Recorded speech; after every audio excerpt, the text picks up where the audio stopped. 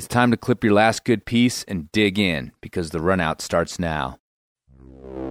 Today's show is brought to you by Outdoor Research. The idea for what became Outdoor Research was likely conceived of by unkempt mountaineers in a stinky, damp, uncomfortable snow cave in the Alaska range. But since those days of yore, OR has become an apparel company also dedicated to breezier, sunnier, more, shall we say, aromatic outdoor pursuits like spending a fun day at the crag. With that in mind, the RunOut invites you to check out OR's cragging collection. Shorts, pants, hoodies, jackets, and more for movement and protection on the rock, when the day might involve some gobies and a bit of rain and snow, but is more likely to end up around a campfire or at a local watering hole than over a sputtering stove in a whiteout. So find everything you need for a day at the crag or that soul-scrubbing alpine route at outdoorresearch.com, or use their handy shop locator to find your local retailer. Outdoor Research is a proud sponsor of the RunOut.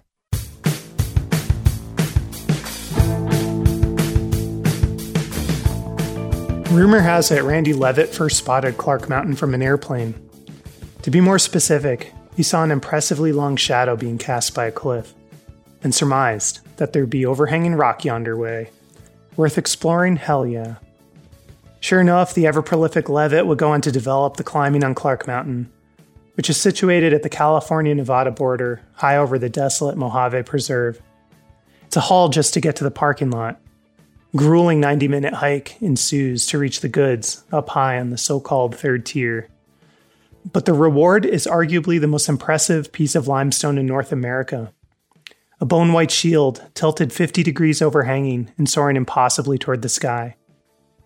The most famous route here is Chris Sharma's Jumbo Love, America's first 15B and one of North America's hardest climbs. To its left is its little sibling, Jumbo Pumping Hate, a 14A that Levitt had originally completed as a 4-pitch line. Few could believe the photographs of Levitt on this route. That's in America? Holy shit. One of those climbers was Bill Ramsey. He saw those photos of Jumbo Pumping Hate and put that climb right on his bucket list.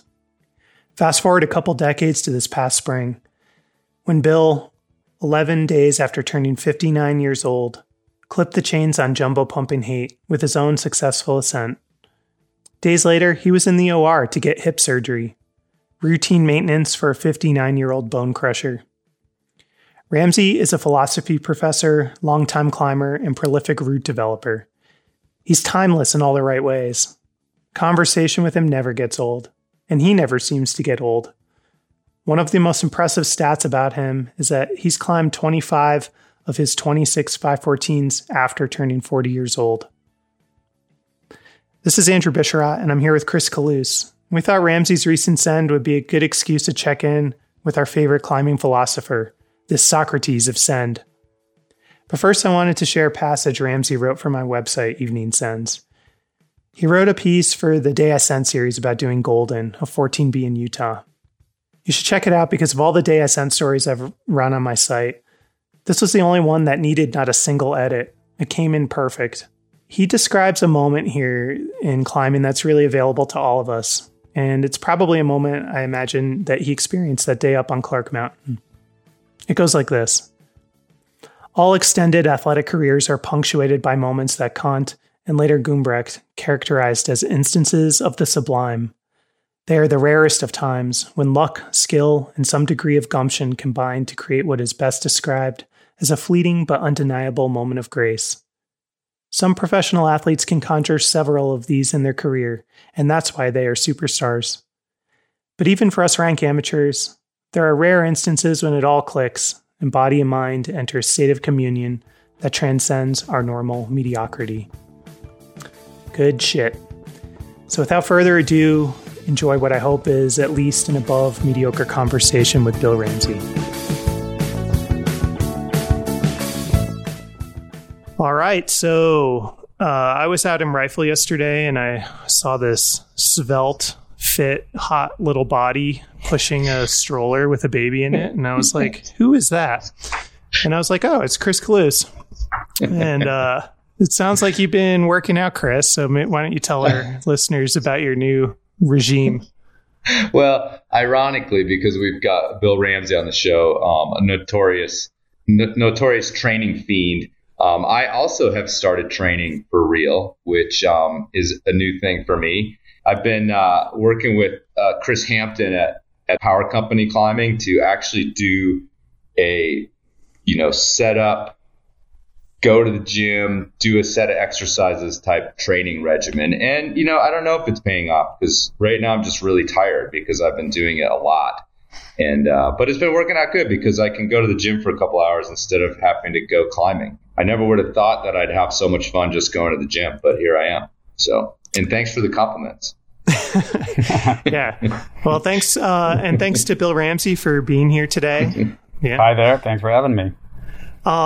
We invited you onto the show today because you recently sent a hard route out at Clark Mountain. And as Chris and I were talking about how to, what kind of themes we could talk about in this discussion, we came up with this really evil idea of just plain dumb and pretending that we had thought that you had sent Jumbo Love.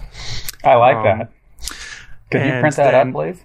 And then the inevitable crestfallen disappointment upon realizing that it wasn't Jumbo Love, it was its neighboring route, Jumbo Pumping Hate, which is still a very worthy and impressive ascent nonetheless, but not the hardest route in the country. Unfortunately, no, yeah.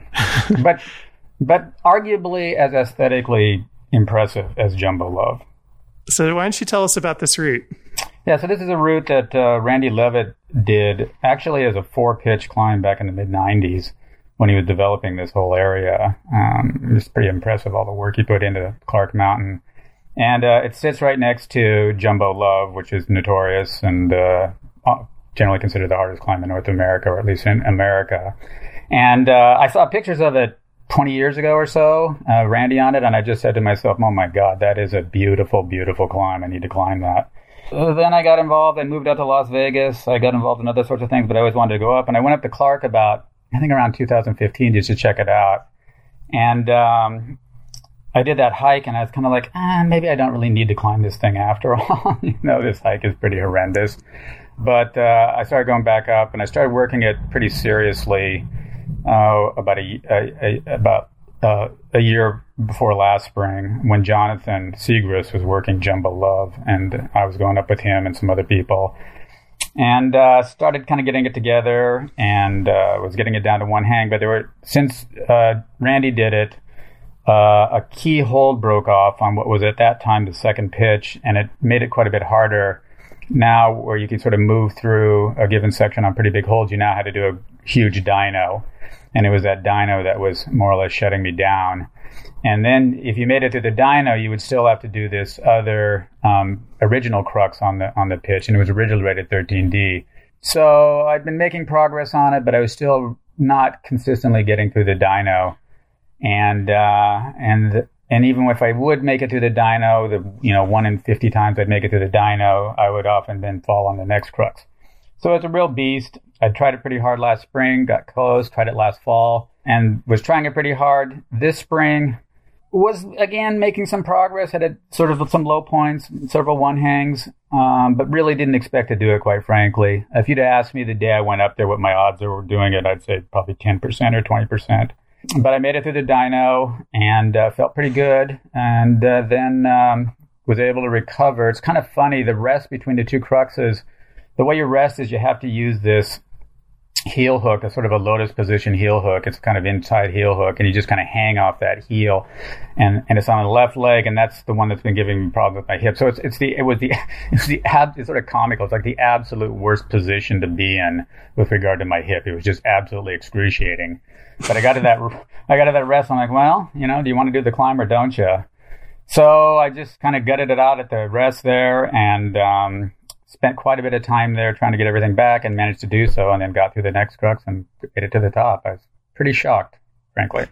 But it's a stunning route. It's on this gigantic wall that everybody's seen pictures of. The angle's about 50, somewhere between 50 and 45 degrees. And I couldn't get all the way down with an 80-meter rope. It's really long. You're combining the first two pitches of what Randy did. Yeah, it's a absolutely stunning, beautiful route, and I'm glad I fought through and actually did it. And so just to put this in context, and I'm just going to spray for you on your behalf, Bill, for a second. But please do. So this is a 514A, and, maybe not the biggest grade these days, but considering that you are 59 years young, I'd say that's an impressive ascent. And then I saw some articles about you about this, after having sent this route, and some of the facts that popped out at me were that you've done 26 514s, but all but one of them you sent after you were 40. Is that correct? Yeah, that's correct. And 6 14Bs. And 6 14Bs. Well into your 50s, two of them. Right? Yeah. Right. Golden and reverse polarity. So how does this route rank among all those 26 514s in terms of what it means to you? Well, any route that I have to suffer through several seasons to try to get up means a lot to me. And, anytime you put that much effort into something as a big project, you're going to walk away feeling pretty good about it if you finally do it. It's certainly not the hardest route I've ever done. No doubt the 14Bs were harder.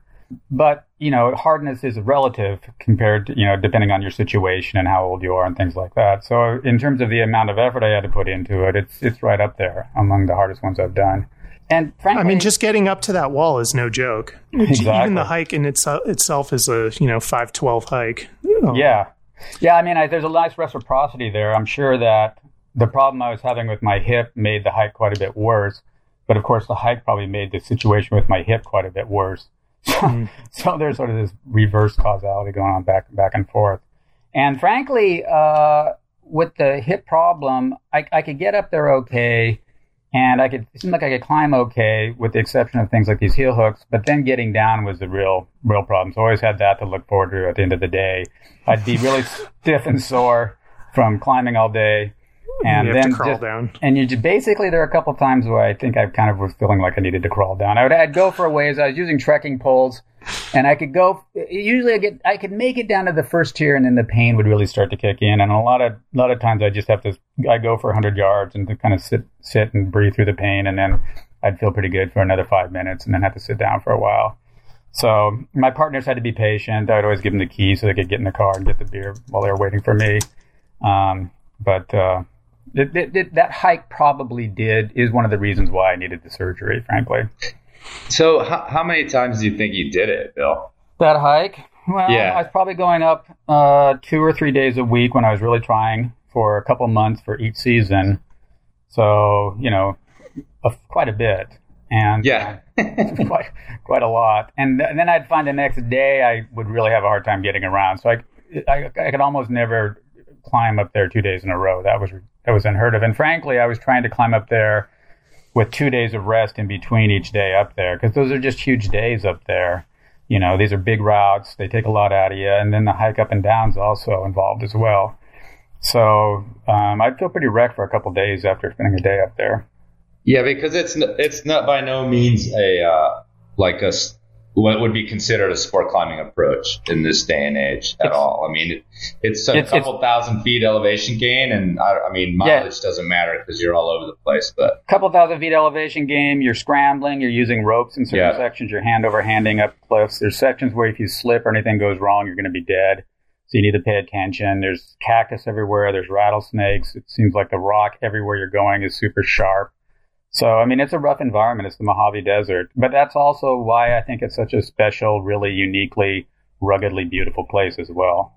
And then you have this crazy, crazy solar farm below you. I'm sure all of us climbing up there a bunch have retinal damage now from occasionally glancing down. You'd be climbing up there in the shade, and when you're climbing in the shade, you still have a shadow because of this solar farm reflection coming up into the cave. It's crazy. Yeah, that's pretty wild because that's appeared since I last climbed there. Yeah. It was quite a while ago. And I don't know, have the roads improved because of the solar farm? No, the roads have probably gotten worse. Okay. Because the main area where the roads are bad are quite a ways past the solar farm. Right. And you need a really beefy vehicle to get up there. More than one flat tire situation, which is not fun up there.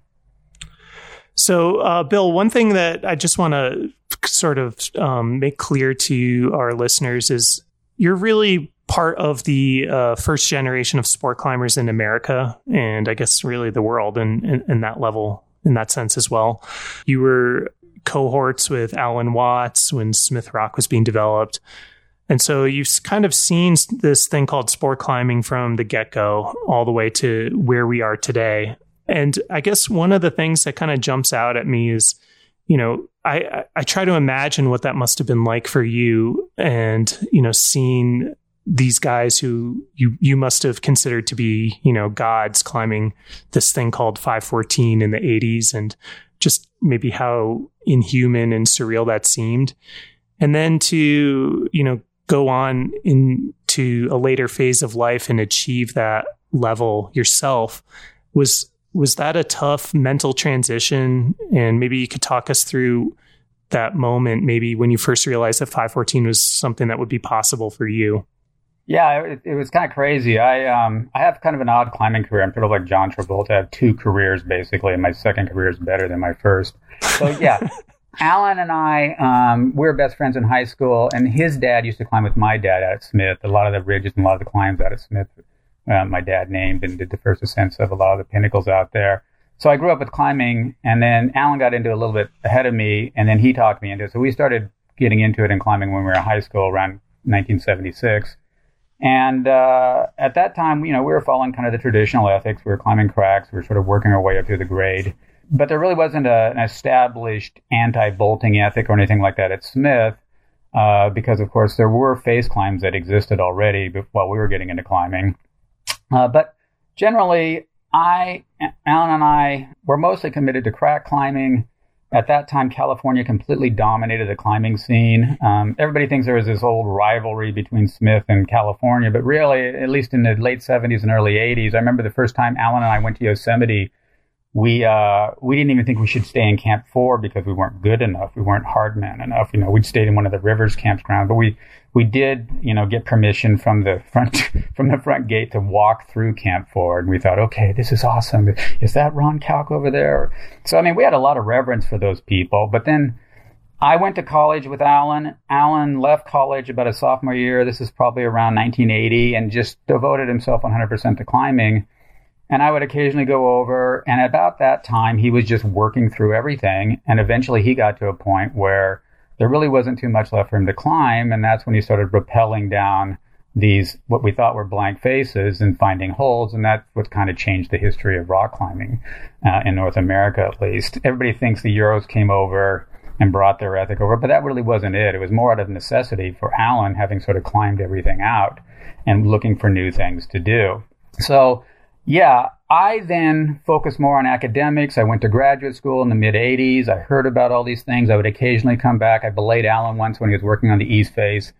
And I felt like, the sport has really taken off. The things that people are doing now, these new grades, these 513 grades, and people are climbing these 514s. It was pretty mind-boggling. And I was really impressed. And I was watching it all, though, from sort of afar. I kept my magazine subscriptions, but it was all happening while I was finishing up my dissertation. And then I wound up picking my first job at Notre Dame. And, there's no climbing in the Midwest. I figured, well, that's it for my climbing career. But I really started to miss it. I really missed the community. I really missed the challenge. It was really bugging me. And I did take then a climbing trip, I think around 91 or 92. And I met Porter Gerard at the New River Gorge. And he told me he was developing this area in Kentucky, and I was skeptical. I'd never heard of climbing in Kentucky. And then sometime around 93 or 4, I took a trip down there. I saw the walls at the Red River Gorge for the first time, and that's what changed everything for me. So I started getting back into climbing. I bought a house where I could build a climbing gym and I could train. I started doing the 7-hour drive. Initially, it was once a month, and it was twice a month, and then I found myself doing it every single weekend. And then I also realized I didn't need to spend my summers in South Bend because I was, wasn't teaching during the summer. So that's when I started returning to Smith Rock and getting on some of these climbs that were these newer routes, these sport routes. And I just got completely sucked all the way back into climbing as a lifestyle. And I started working through the grades. My initial goal was to just climb a 513. I just thought, wow, if I could climb a 13A, that would be really amazing. And I managed to do that pretty quickly around the mid 90s, and then I kind of just worked through everything. And I was climbing at Smith in the Agro Gully, and I'd done all the routes that had kind of worked up through there, and the only thing left were the 514. So I started working Badman one summer, and I came back and that's the one I did before turning 40. In 99, I did that summer. I did it in July, I think. I did Badman. So that's when I realized that these routes that are amazing are actually possible. I can do them. And B, just how much I really love returning to the community and being a part of the climbing scene and everything like that. I'd like to just go through some quick questions, just I think kind of geeky, trainy stuff that I think our listeners might be interested in. But you have this reputation as being this notorious trainer, and you know, I don't know if that's accurate or not, but certainly a part of your climbing. If you had to summarize your philosophy towards training, what would it be? More is more. There seems to be an attitude out there right now that is less is more. Train less, train smarter, don't train more. That's just never really worked for me. And, you know, if somebody's been doing it a lot, I've always found that the people who put in the hard work are the ones who are rewarded. So I recognize where a lot of the trainers are coming from now, who are sort of trying to be as smart as possible about training. But like one thing I like to do is just have really big days, just huge training days where I go for 10, 11, 12 hours and then take 2 or 3 days off. A lot of people say, well, that doesn't make sense. You should be doing smaller sessions spread out. But as you get older, it takes so much longer to recover. And then the other advantage is, you know, I'm still going pretty hard at the cliff at 4 o'clock in the evening, whereas I notice a lot of my friends will climb for 3 or 4 hours and then they're done because their body just isn't used to those kind of big climbing days. So I guess if there's a general philosophy that distinguishes my outlook, it's more is more. Not only does it have the advantage of being necessarily true as opposed to necessarily false, when people say less is more, but I actually think it is what I think sets apart the really top climbers quite often. They're working a lot harder at it. Is that your philosophy, Chris? With the power? Yeah. Yeah, more is more, and more time away from my child is better, and you know, all those sorts of things. Yeah, I mean, it's funny that you bring that up because you know it really this whole thing is kind of new to me, but the whole idea is actually trying to just focus my energy and be useful when I'm at the gym instead of like faffing around, and that's kind of like I guess that's a little bit of a more is more idea as well. Instead of just farting around, I actually have something I need to do and get done while I'm there. Yeah, and I find that it takes me so long to warm up and get ready to go that once I put all that energy into warming up, I might as well just go ahead and have a day devoted to training. And then it takes me kind of a while to warm up when I'm doing my work. So I just happen to have a unique schedule where I can do these big days training, big days working, as opposed to what I think most people try to do is, well, I'll spend a couple hours training 4 days a week or something along those lines. And those will also be work days. It just seems to work better for me to have days devoted to one thing. So is injury been a problem for you? And I think that the more is more philosophy just kind of seems like it would inevitably lead to injury, but not for me. I have had no issues. This hip surgery is the first any kind of surgery I've had with regard to injury. I find I don't get injured by virtue of being tired. I get injured if I don't take enough rest days. I get injured if I try to string too many days in a row. And I mostly get injured if I don't warm up properly. But, you know, if I've been training for 10 or 11 hours, and granted, this is somebody's been doing this for a long time, so my body's kind of used to it. I always feel like that's when I'm the least, I mean, I fail. I can't do the moves on a given boulder problem or on a route. So I fail, but I don't feel like I'm vulnerable to being injured in that situation as long as I'm taking adequate rest days between those big days. And hangboarding, you do. I know that you like to hangboard after like a climbing day or something. Is that when you're like tired and just kind of worked? Do you go to the hangboard? Is that how you finish yourself off? Sometimes I would hangboard before going up to Clark. I mean, the problem is when you're doing a big project is you get what I call project atrophy, where you just get weaker. You get stronger maybe on the particular holds, but overall your body gets weaker when you're doing a big project. And so you want to try to forestall that as much as possible. So I'm a big believer in training, at least in initial phases, and pretty far along into the project enterprise, you want to keep that training going on. If you can, ideally, it's good to do it at the end of the climbing day. But I was actually doing a light fingerboard workout before going up there, at least for a good chunk of the time, because even though you might be slightly diminished, in the long run, it's going to pay off because you're going to be stronger as you start getting really close. And then as you start getting really close, you cut the training out and you just feel really strong, kind of gets you over the hump. Is your diet something that you think a lot about? I don't think a lot about it, but I definitely drop weight when I'm getting close on a project, and that's part of my strategy. And again, that's kind of a dirty secret that no one ever wants to talk about, that people succeed in climbing by dropping weight, but it's something that's normal in a lot of sports.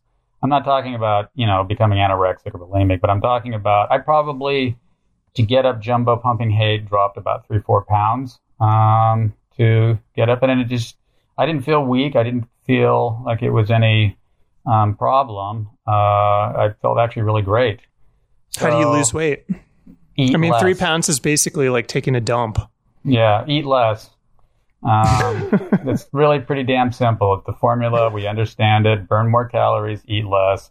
And just make sure that what you're putting in your body is really, really high quality fuel when you're eating so much less. I mean, I'd usually at the cliff try to make most of my calories come from liquid. So I'd have sports drinks and like meal replacement, carb drinks. What about vodka? Is that part of your diet? Only to get down the hill. That's what get me down the hill sometimes, a little shot here and there. But I just believe that there's nothing wrong with monitoring your weight and paying attention to it. We're in a sport that is dependent upon how heavy you are, and I think this is probably true of a lot of the top athletes, a lot of the top climbers. When they get close on something and want to get over the hump, they just drop a few pounds, then put it right back on. I'm probably 10 pounds heavier now than when I did that thing, so that's how it works. So what's your prognosis now that you've had this hip surgery? Do you expect a full recovery, or are we going to see more 514? What's going on? I don't know, 514. I mean, I think this coming year, I really kind of want to enjoy climbing a little bit more. So maybe just some quick ticks of some easier 513s. I do expect to make a full recovery. I've already started training again. I'm fingerboarding now. And like I said, I'm going to try to probably go to the climbing gym later this week. But, when you've done a huge project that's really sucked a lot out of your soul, you then want to kind of enjoy climbing in a more sort of quick hit kind of way. So that's probably what I'll devote this next year to. I should be trying to climb hard stuff again, hopefully by this fall, certainly by this winter at the VRG. And there's some routes up there I want to still do. So that's kind of the agenda. And hopefully I'll be back out in rifle next summer. I guess I'd be remiss not to highlight that you are a philosophy professor and a philosopher, and you've written some wonderful pieces about climbing philosophy and climbing in general. One of your most notorious pieces was a sort of defense of chipping. I don't know if that's an accurate way to describe the article, but no, it sure was. Yeah. So, and that's certainly in the news right now. I don't know if you've seen some of the discussion going on around 10 sleep. Up at 10 sleep. Yeah. No, I mean, part of what motivated that article is it seemed to me there's a little bit of hypocrisy going on where people were climbing these really hard routes and then denouncing certain other climbs or certain other climbing areas as being manufactured in various ways.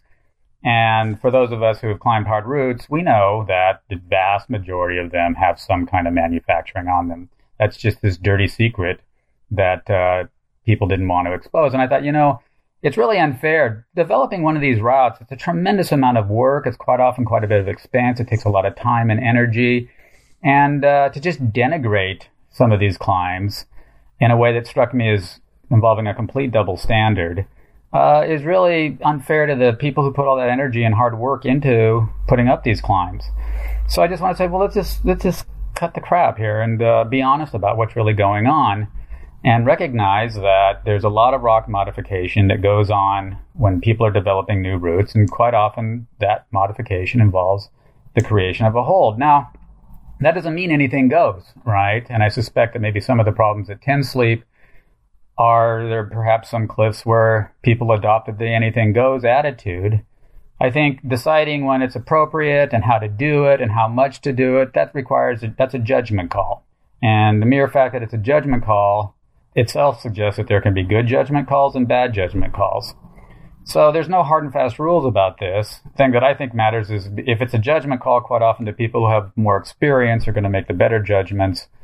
And so a lot of this development, I suspect, it's good to have it where you're paying attention to what's gone on in the past, paying attention to the local ethic, asking other people, talking to other people, just communicating with the climbing community. But realistically, the truth of the matter is there are very few routes harder than, say, 13C or 13D. There are very few routes in the country or anywhere that don't involve some kind of hold modification that's deliberate.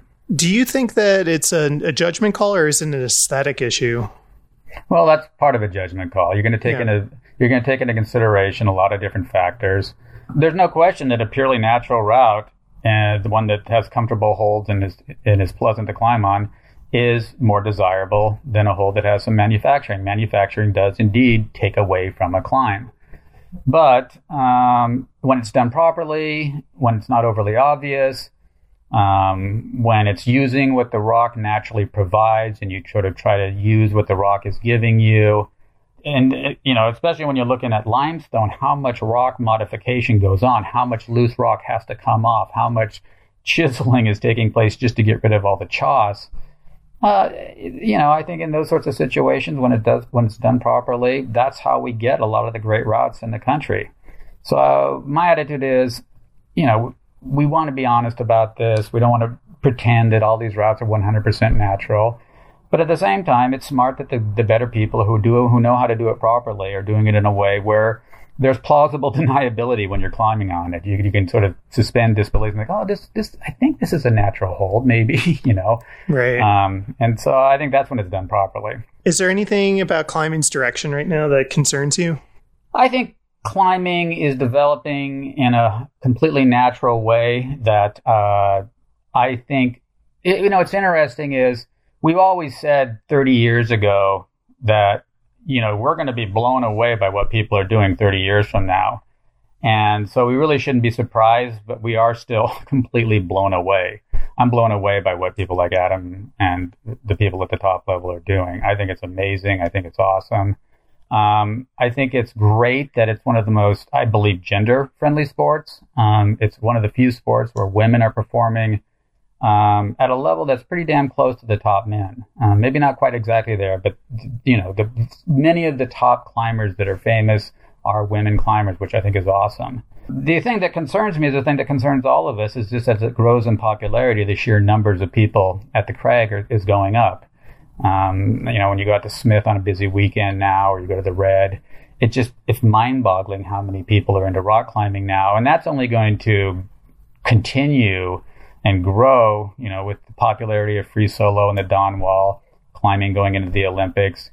We're going to have to figure out how to deal with all of these crowds. It's great that people are getting into climbing. It's great that people are enjoying the outdoors. But at the same time, it's hard on these often fragile natural areas. I think more people should get involved in access issues, work with the Access Fund. I'm the vice president of the Southern Nevada Climbers Coalition. I think people should get involved with their local coalitions and, try to figure out ways to improve the trails, deal with the access, to do as much as possible to minimize the impact that the sheer number of climbers is having on the natural resources that we have to deal with. With the popularity of climbing and all the things that are going on at the top, and also, Bill, you've been around a while and climbing through, several shifts in ethics in terms of what it means to climb a route, a red point, mm-hmm. All the different sort of truthiness of an ascent. Does it concern you at all that if there are questions of veracity of someone's climb, of how they did it, if they're being honest about the approach and whether it got done in the proper way at all, or are you kind of a live and let live sort of character? No, I think that it's always been the case that in climbing, more than most sports, because we don't have independent referees or judges, it's very, very, very important that you be as honest as possible about what you've done. And any kind of fudging or any kind of leaving out details, I think, is wrong-headed. And when you get caught doing that, it undermines your credibility. And all we have is our credibility in climbing. So I actually think it's really, really important, more so than in most sports, that people be as honest as possible. And it gets tricky. And I think this has always been the case. It goes all the way back in the 50s and mountaineering and things, but it's always been the case. But it's getting more and more the case that because so many climbers are depending upon social media, getting a lot of followers. So many climbers are trying to be professional climbers now, and their status depends upon how many people are following them and supporting them and giving them likes and things like that, that there's a temptation to fudge things a little bit and maybe not be 100% honest in terms of what you've done. I don't really feel like that's the case with regard to sport climbing. I tend to think that it's pretty black and white, whether you red point the route or not. My hunch is it's a little bit more of an issue when it comes to multi-pitch climbs, really hard multi-pitch climbs, the exact style that something like that was done in. I suspect that that's a little bit of a gray area where I'm not sure the standards have settled in. If it counts, if you wrapped in and finished it a certain way as opposed to doing it ground up, or how many falls you can take and if you pull the gear on the fault. I think that's still getting sorted out, my sense is. But the bottom line is that it's really critical, precisely because the only thing people have to go on is your word. It's really critical for all climbers at all levels to be as honest as they can about what they've actually done. I do see that with social media as well, you get the whole call-out culture too, where there's shaming that goes on and attacks that go on. I mean, climbing's probably not as bad as other areas, but it is interesting to me. That's, people ask, well, what's the changes you're seeing? And one of them is the nature of the media now in climbing. I mean, before there were the 2 climbing magazines and that was it, or maybe 3 climbing magazines. But now there's just Twitter and Facebook and podcasts and online blogs and things like that. There's just so many mechanisms for reporting what's happening and what's going on. I feel like it's to some degree changed the sport. I suspect sometimes things are done not because that's the obvious natural objective, but rather because, this will make a great infomercial, or this will make a great little movie, or this will make a great, online thing. And so I do wonder about that sometimes, where insofar as climbing's become commercialized and big companies like North Face are sort of looking for stories that are actually going to be a good story for producing and promoting their product. And sometimes I wonder if things are being done with that in mind as the prime objective, as opposed to, well, there's this really hard mountain that needs to be climbed or something along those lines. Well, I think the answer is definitely that's the the thought process that goes into some of those expeditions. Yeah. Did you see the news about 10 Sleep, that they removed a bunch of routes and they put like red padlocks on the first bolts of routes that are going to be chopped, and they filled in a bunch of the chipped holds? I did see that. I read something that Louis posted where he basically said he's trying to come to an understanding with the people who did this, and he's going to let that stand, and they're not going to go rebolt them. I'm not sure that's the best option. I'm not sure that's the best strategy to support. I mean, basically, here's what I always said. Anytime you're taking out a hammer, you're probably doing something wrong. I mean, anytime you're using the hammer to make a statement, you should probably just be quiet. I mean, I don't know all the details of that whole situation. There are controversial routes that are done anywhere, and oftentimes the controversy doesn't go away if people remove the bolts or fill in the holes. It just enhances it and creates greater controversy. So the thing that's bugging me about this is that it just seems one-sided and specific to Louis. When I've never climbed there, but from what I understand and talking to a lot of people, there's many people who have been chipping routes at harder levels at 10 Sleep. Mm-hmm. But Louis is doing it on 510s, and so he's getting kind of called out. And the photos, in their defense, it's really blatant drilled pockets. And it goes back to that aesthetic thing that we kind of alluded to, where you can get away with it if it's if you're not clear, the deception's there, you're not sure if it's natural or not. But he's doing it in a blatant way, so he's getting a lot of this ire. But there's something unfair about this in my mind. I think that's what's bugging me about it, is that there's clearly other people who are chipping routes, chipping holds, and they're not really receiving the the brunt of the wrath. And I don't know.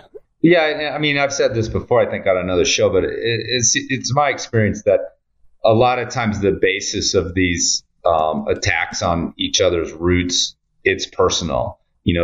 There's some personal beef with the first ascensionists or between the two people that, is kind of couched in this like ethical movement. But in the end, somebody just doesn't like somebody else. And so they're finding excuses as to why they're going to like take care of these routes. But, there's no doubt that there's some personal beef going on up there that is not on the surface. Yeah, I think that's probably, and then there's some debate about whose guidebook is going to be the guidebook that's going to dominate. I wouldn't be surprised too if maybe some people are concerned that the reason why he's chipping these easier routes is for commercial gain, that, these are going to be the routes that are going to be used for a climbing ranch or something like that, or it's going to be the kind of routes that people will be able to guide on. I don't know if that's some of the background. I would need to look into it a little bit more. So but this controversy is nothing new. I haven't had a chance to read Jeff's Moot's book, but I listened to Chris's interview with him, and I just ordered it. And this is the kind of, to some degree, this has been around for a long time. The kind of crap that Alan had to deal with when he was in Yosemite and trying to climb things. A lot of times it is just personal. People just, I just don't like this person. So back to jumbo pumping hate. I saw in an interview that you called that a bucket list route. What else is on your bucket list? And how do you plan to spend your 6th decade on the planet? Oh, good question. There's always some things out there that are in the back of my mind that I'd like to try to get up. For now, it's going to be really small buckets, easier buckets to get into.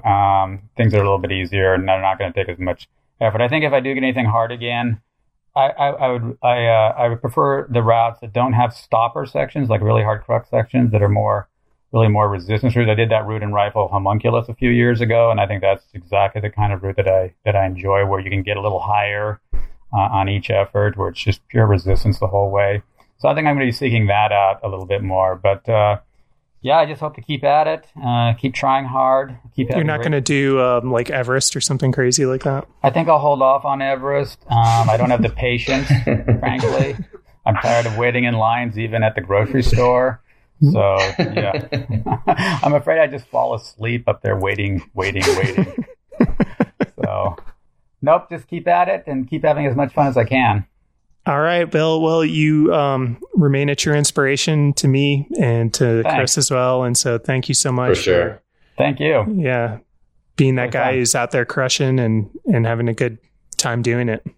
Great. Yeah, we'll miss you in Colorado this summer, Bill. Yeah, there's a chance I might try to make it out this fall. Maybe just to fly fish, but maybe get out to Rifle a little bit. I'll let you guys know if I come out there. Awesome. Cool. Thanks a lot, guys. I really enjoyed this. Thanks, Bill. Bill.